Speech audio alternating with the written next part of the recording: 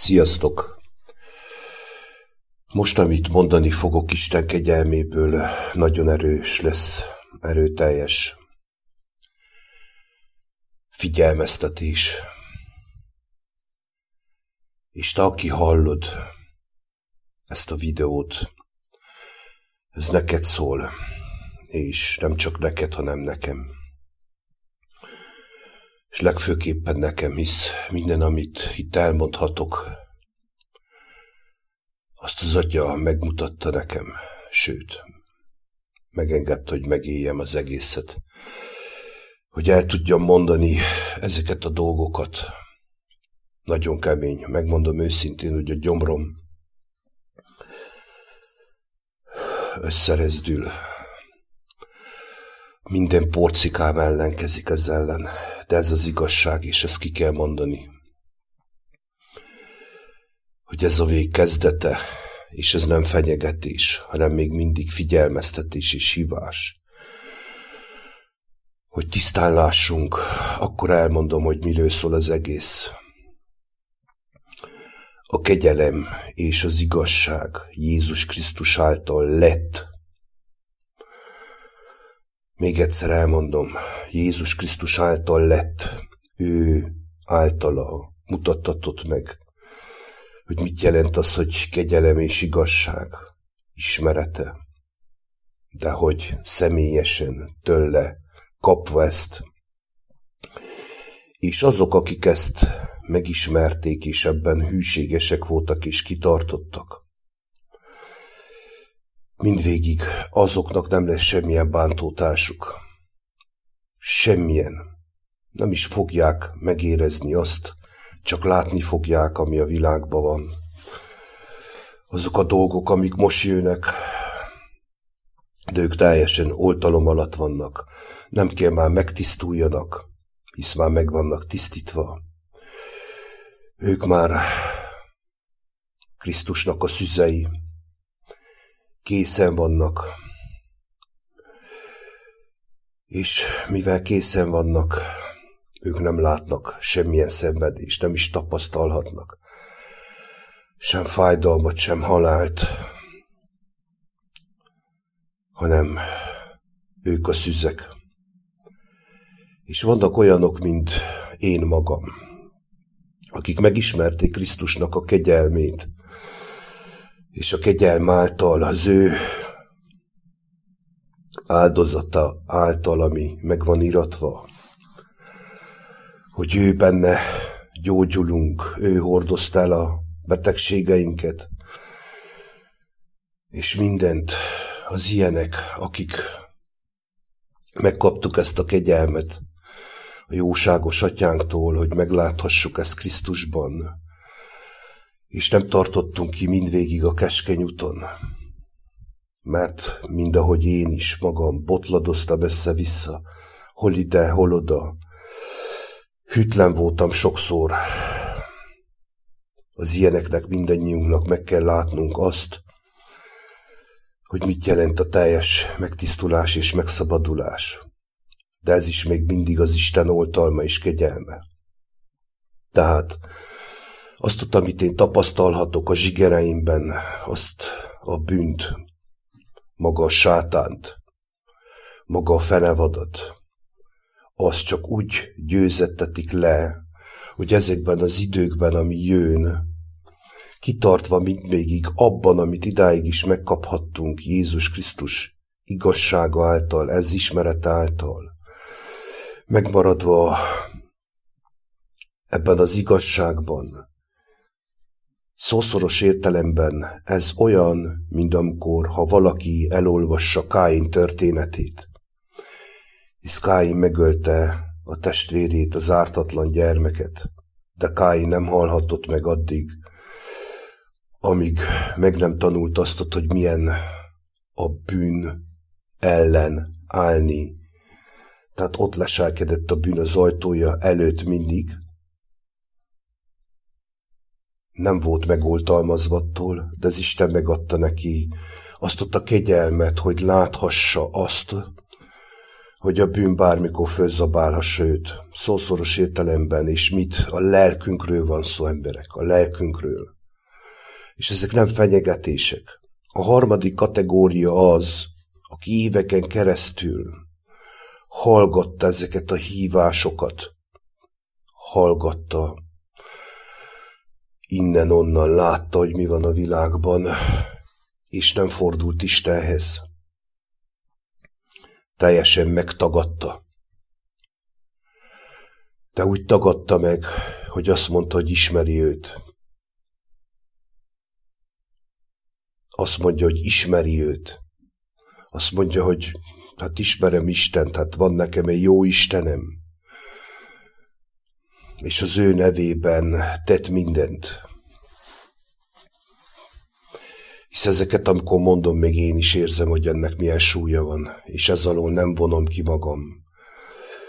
Az elsőhöz nem tartozom egyáltalán, ezt tudom, Isten kijelentette, hisz az a szabadság, ami a kegyelem és az igazság által, amit Krisztusban megkap az ember, avval a szabadsággal én egyszerűen be kellett látnom, Isten megengedte, hogy nem tudok mit kezdeni. Egyszerűen nem tudom, láthattam, megélhettem, de nem tudok mit kezdeni vele. Tehát nem nekem való, és Isten nem olyant, ami az embernek kárára van. Tehát szószoros értelemben az tenne tönkre engemet, az a szabadság. Tehát Isten országát nem lehet kirabolni. Nem lehet kirabolni. A rend, amit ő teremtett, maga a teremtő atya, azt nem lehet fölborítani. Tehát az ilyeneknek, mint én, ez azért nem engedtetik meg. És dicsőség legyen ezért a mindenható teremtő Istennek. A második kategória, amit próbáltam elmondani, és így osztályozom föl, most jön az a része, amikor erőteljes megpróbáltatások lesznek. Tehát láthassuk a törvényt is, a kegyelmet is, mind a kettőt. Tehát láthassuk az Istennek a jóságát, a figyelmeztetését, az oltalmát, de láthassuk a törvényt is. Megérezhessük azt, amikor a törvény felborul a földi rend, és elindul a poklok pokla, elindul a törvénytelenség, a háború, a gyilkosság, a harc, az utolsó harc, és ez sokszor volt ilyen. Harc a lelkekért. Ez az a kategória, akik a mindvégig kitart ebben a kegyelemben, amit ezáltal Isten még mindig ad nekünk, hogy végigmenjek a tisztulás folyamatán, a teljes tisztulás folyamatán, hogy ez a bűnteste teljesen feladja az ilyen, megmenekül az ilyennek a lelke, aki ebbe kitart. És a harmadik kategória, aki beleragadt abban az állapotban, hogy menthetetlené tette magát a langyossága miatt. Az a langyosság, ami annyira behálózta, hogy nem akar elmozdulni sem jobbra, sem balra. Úgy, ahogy Jézus Krisztus mondta, inkább legyél hideg, vagy forró, de langyos ne legyél, meg kiköplek a számból. Tehát sokkal jobb a megpróbáltatás, mint a langyosság. Sokkal jobb a szenvedés, mint a langyosság. Sokkal jobb a hidegség, mint a langyosság. A forróságról nem is beszélve. Tehát mindenki, aki a langyossághoz ragaszkodik, nem fogja tudni elengedni azt, amit megszokott. És menthetetlen. De tudjátok, hogy miért? Mert a langyosságban, abban a langyosságban, amit én is sokszor megtapasztalhattam, ebbe beletartozik a teljes testi kényelemnek a szeretete, annak a lelkülete és a szellemisége, ami itt most van jelen pillanatban, a Nyugat-Európában és Babilonban. Ebből Nem lehet csak úgy kiszakadni, mert ez az, amit elhittünk életnek, ami föl van folytonosan tálalva, nekünk is mantrázva van, ez olyan, mint egy erőteljes program, mantrázva van, hogy ez az, ami életben tart tégedet, és ennek van egy vallása, ami ezt képviseli, ezt a jóléti nyugati társadalmat, nem győzöm már ezt mondani, és ez nekem is figyelmeztetés, emberek. Értsük meg, a lelkünkről van szó, ember nem tudja megmenteni magát, aki eljut abban az állapotban, hogy hallja ezt a videót, és Istenhez fordul, vagy belássa és hozzáfordul, és annyit mond csak, hogy atyám, kérlek, segíts, mert érzem, hogy bajba vagyok, könyörülj rajtam, meg fog menekülni. De az, aki ragaszkodik ahhoz, amiről most beszélek, ehhez a langyossághoz, hogy azt akarja megmenteni és megtartani, amit megismert most élete során, az el fog veszni. Ennek a vallásához, és ennek az egész rendszeréhez, az egész működési struktúrájához, aki ragaszkodik, aki nem fogja tudni elengedni ezt a hazug, hamis, behálózott, beteg, pervers, testi, kicsavarodott, gyilkos gondolkodást, mert ez lélekgyilkos, mert itt erről van szó, az atya, a szívek és a vesék vizsgálója, ő a lelket nézi, és tudja, hogy mi az, ami megöli a lelket. Minden, ami ehhez tartozik. Minden. A karácsony, és az egész műsor, ami van. El kell mondanom, tudom, hogy ez kemény, és ez az egész minden, amit mi elhittünk, hogy ez így működik, és ezt így kell csinálni, hát ez az, ami tartsa az embert a langyosságban. És ennek következménye van, tehát ennek a következménye pedig az, hogy meg lesz engedtetve, hogy ez föl lesz borítva az egész. Tehát itt minden mindennel összefügg. Tehát amikor elindulnak a folyamatok a világban, és már elindultak, akkor borulnia kell mindennek. És felszínre fog jönni az, amit itt elmondtam nektek. Mind a három jellem, mind a három lelkület, letagadhatatlanul, és ez a vég kezdete. Nem tudom, hogy el tudtam-e jól mondani nektek ezt az egészet érthetően, mert minden ez, amit itt elmondtam nektek, én ezeket mind megtapasztalhattam, mind a hármat. Nekem megadatott az első is, amit elmondtam, hogy nem tudtam vele mit kezdeni. Látom a második lehetőséget, ami ugyanúgy Isten kegyelme, de itt van ez, a langyosság is, amiről beszélek. Tehát Isten nem fog soha semmit ránk erőszakolni, ő felajánlja ezeket a dolgokat. Itt a döntés rajtunk múlik. Ő megengedi, hogy meglássuk, megtapasztaljuk, de nem mutogathatunk rá, mert Isten ő nem gyilkos, hanem ő felszínre hozza a szívünk tartalmát. Minden, ami benne van, mindig nyilvánvalóvá fog lenni, vagy így, vagy úgy. Nem lehet előle elbújni, bárhova megy az ember, ne akarjon bujkálni, legyen őszinte, legalább lássa be azt, hogy mibe van, és az Isten meg tud mindenkit gyógyítani. Ez mutatkozott meg Jézus Krisztusban. Tehát elsősorban ez nekem szól, hisz itt minden egyes videó, amit ide fölmondhattam valaha, ez nem tanítottam senkit. Ha néha mégis így meg is rebbent esetleg a gondolkodásomba, hogy tényleg tanítok-e, az Isten kiigazított, hogy nem. Nem taníthatok senkit, és nem is tanítottam senkit soha, és nem is fogok Isten kegyelméből. Azért, mert egy, amit tanítunk, az a Krisztus. Ő általa ismerhettük meg az utat, az igazságot és az életet. Hát akik megismerték és meg akarták ismerni. Tehát, kedves emberek, drága emberek, Lehet, hogy ezek nyers szavak, erőteljes szavak, de a lelkedért szólok, a lelkemért szólok, hisz elmondtam nektek, hogy nem rejthetem el azt, amit az Isten mutat. Ilyen kemény dolgokat kell megtapasztaljak. Nem vagyok megóvva én sem ez alól. 2-3 napja verdődök. Szószoros értelemben, dicsőség Istennek.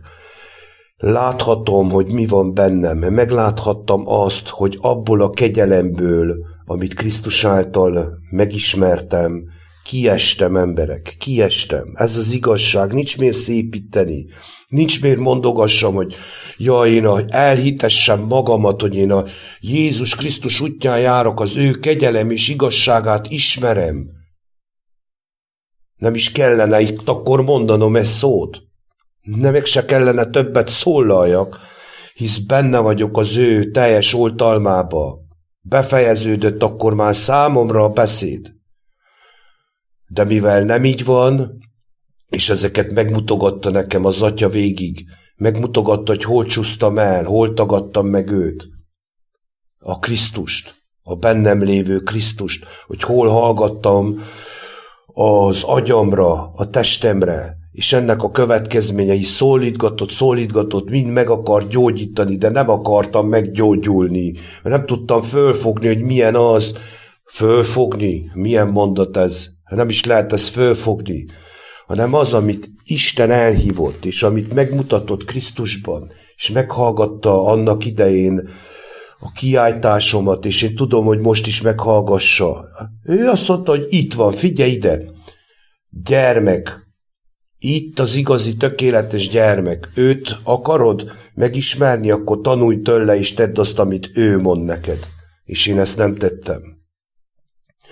És akkor utána azt mondta nekem, jó, mivel látom, hogy te képtelen vagy ezt befogadni, annyira beteg vagy, annyira szörnyű, ahogy kinézel, de én szerető atyád vagyok neked, féltőn szerető apukád, és én nem akarom a te halálodat, te bűnös ember. Nem akarom, hogy nyomorogjál mindvégig, hogy még a földi életed után is a saját nyomorosságodat lásd, amit te építettél magadnak, amit te hordtál össze magadnak, mert jobban szeretted a hazugságot, a sötétséget, mint a világosságot. Még adok neked egy lehetőséget, és az is kegyelemből adatik, az én szerető jóságomból, hogy meglásd a szebb napjaidat is. De ez már sokkal erőteljesebb lesz. A testnek, aminek hittél, aminek engedtél, amire figyeltél, amit meg akartál menteni, oltalmazni saját erőből, meg akartál neki felelni, meg akartad neki mutatni, hogy milyen ügyes és szép, és csinos, és kigyúrt, és nem tudom, hogy mi. Minden egyes kívánságát és vágyát teljesítetted. Úgy, hogy szót fogadtál neki, de adok neked esélyt még mindig, ha hozzám fordulsz abban a pillanatban, megláthatod azt, hogy mit jelent az én kegyelmem és szeretetem. Ezeket mind megláthattam, és újra ismételem magamot. A langyos menthetetlen, és a langyosok miatt lesz háború, a langyosok miatt lesz veszedelem, a langyosok miatt kell szenvedjenek az ártatlanok, a langyosok miatt kell szenvedjenek a gyermekek, és mindenki, aki ezen a földön van, az is, aki hitt, és az is, aki nem hitt. Mind ezek miatt kell meglássuk azt, hogy mit jelent az, hogy a langyosság, a poshat víz miatt kell mindig szenvedjen az ártatlan, hogy ezáltal tudjunk szembesülni a mocskos bűneinkkel, és megbánni azt, és Isten még ebből is ki tud menteni. De aki nem tud kijöjni a langyosságból, Isten nem erőszakol senkire semmit, az menthetetlen. Tehát mind az összes dolog, amit itt felsoroltam, egyiktől se vagyok mentes emberek. Egyiktől se. Az elsőt láthattam, megtapasztalhattam, de abban teljesen elbuktam. És itt volt az a kettő, amit még felsoroltam, már nem tudom hányadikszor, hogy érthetőbb és érthetőbb legyen, hogy mi az, amiről beszélek. A lélekről van szó, emberek. Arról a lélekről, ami igazából te magad vagy az atyában. Ő ezt óvta és oltalmazta eddig, és könnyhullatással engedi el, akkor el kell engedje. Ő mindenható Isten. Ő teremtette a mennyet és a földet. Ő tud elengedni is, amikor el kell engedjen. És tud vonzani is, amikor vonzania kell. Mert ezeket igazából, amit mi föl se tudunk fogni, ő kell legjobban elszenvedje. Ő kell végignézze igazából, hisz ő mindent lát és mindent tud, minden szenvedést, minden könnyet, mindent lát, mindent, hisz mindent értünk teremtett. Örömből, szószoros értelemben, szerelemből, és mivel ez így van, és hogyha egyszer az Isten kijelent valamit, az örökre úgy marad, ő soha nem vonja vissza azt, amit ő ad. Soha. De soha nem fogja megengedni, hogy visszaéljünk evel. Tehát ez itt a nagy kérdés. Ezt mindenki döntse el magában. És amikor eldöntötte, akkor kövesse azt, amit eldöntött. Az élő Isten, az itt van, hozzá is lehet szólni, és lehet követni a világ urát, a sátánt, a langyosságot, a testiséget, és minden, amit megismerhettünk idáig és láthatunk. Az atyában minden megmutatkozott már. Ő mindent megadott nekünk azért, hogy megmeneküljünk. Elküldte a fiát, hogy őt megismerve, személyesen, újjászületve, az ő lelk által újra megkapjuk az Isten gyermeki állapotot. És tényleg megéljük azt a örömöt és boldogságot már itt a földön, amit egyedül a mi jó atyánk teremtett, a mindenható teremtő Úr, aki teremtette a mennyet és a földet. Ezt szerettem volna nektek elmondani. Sziasztok!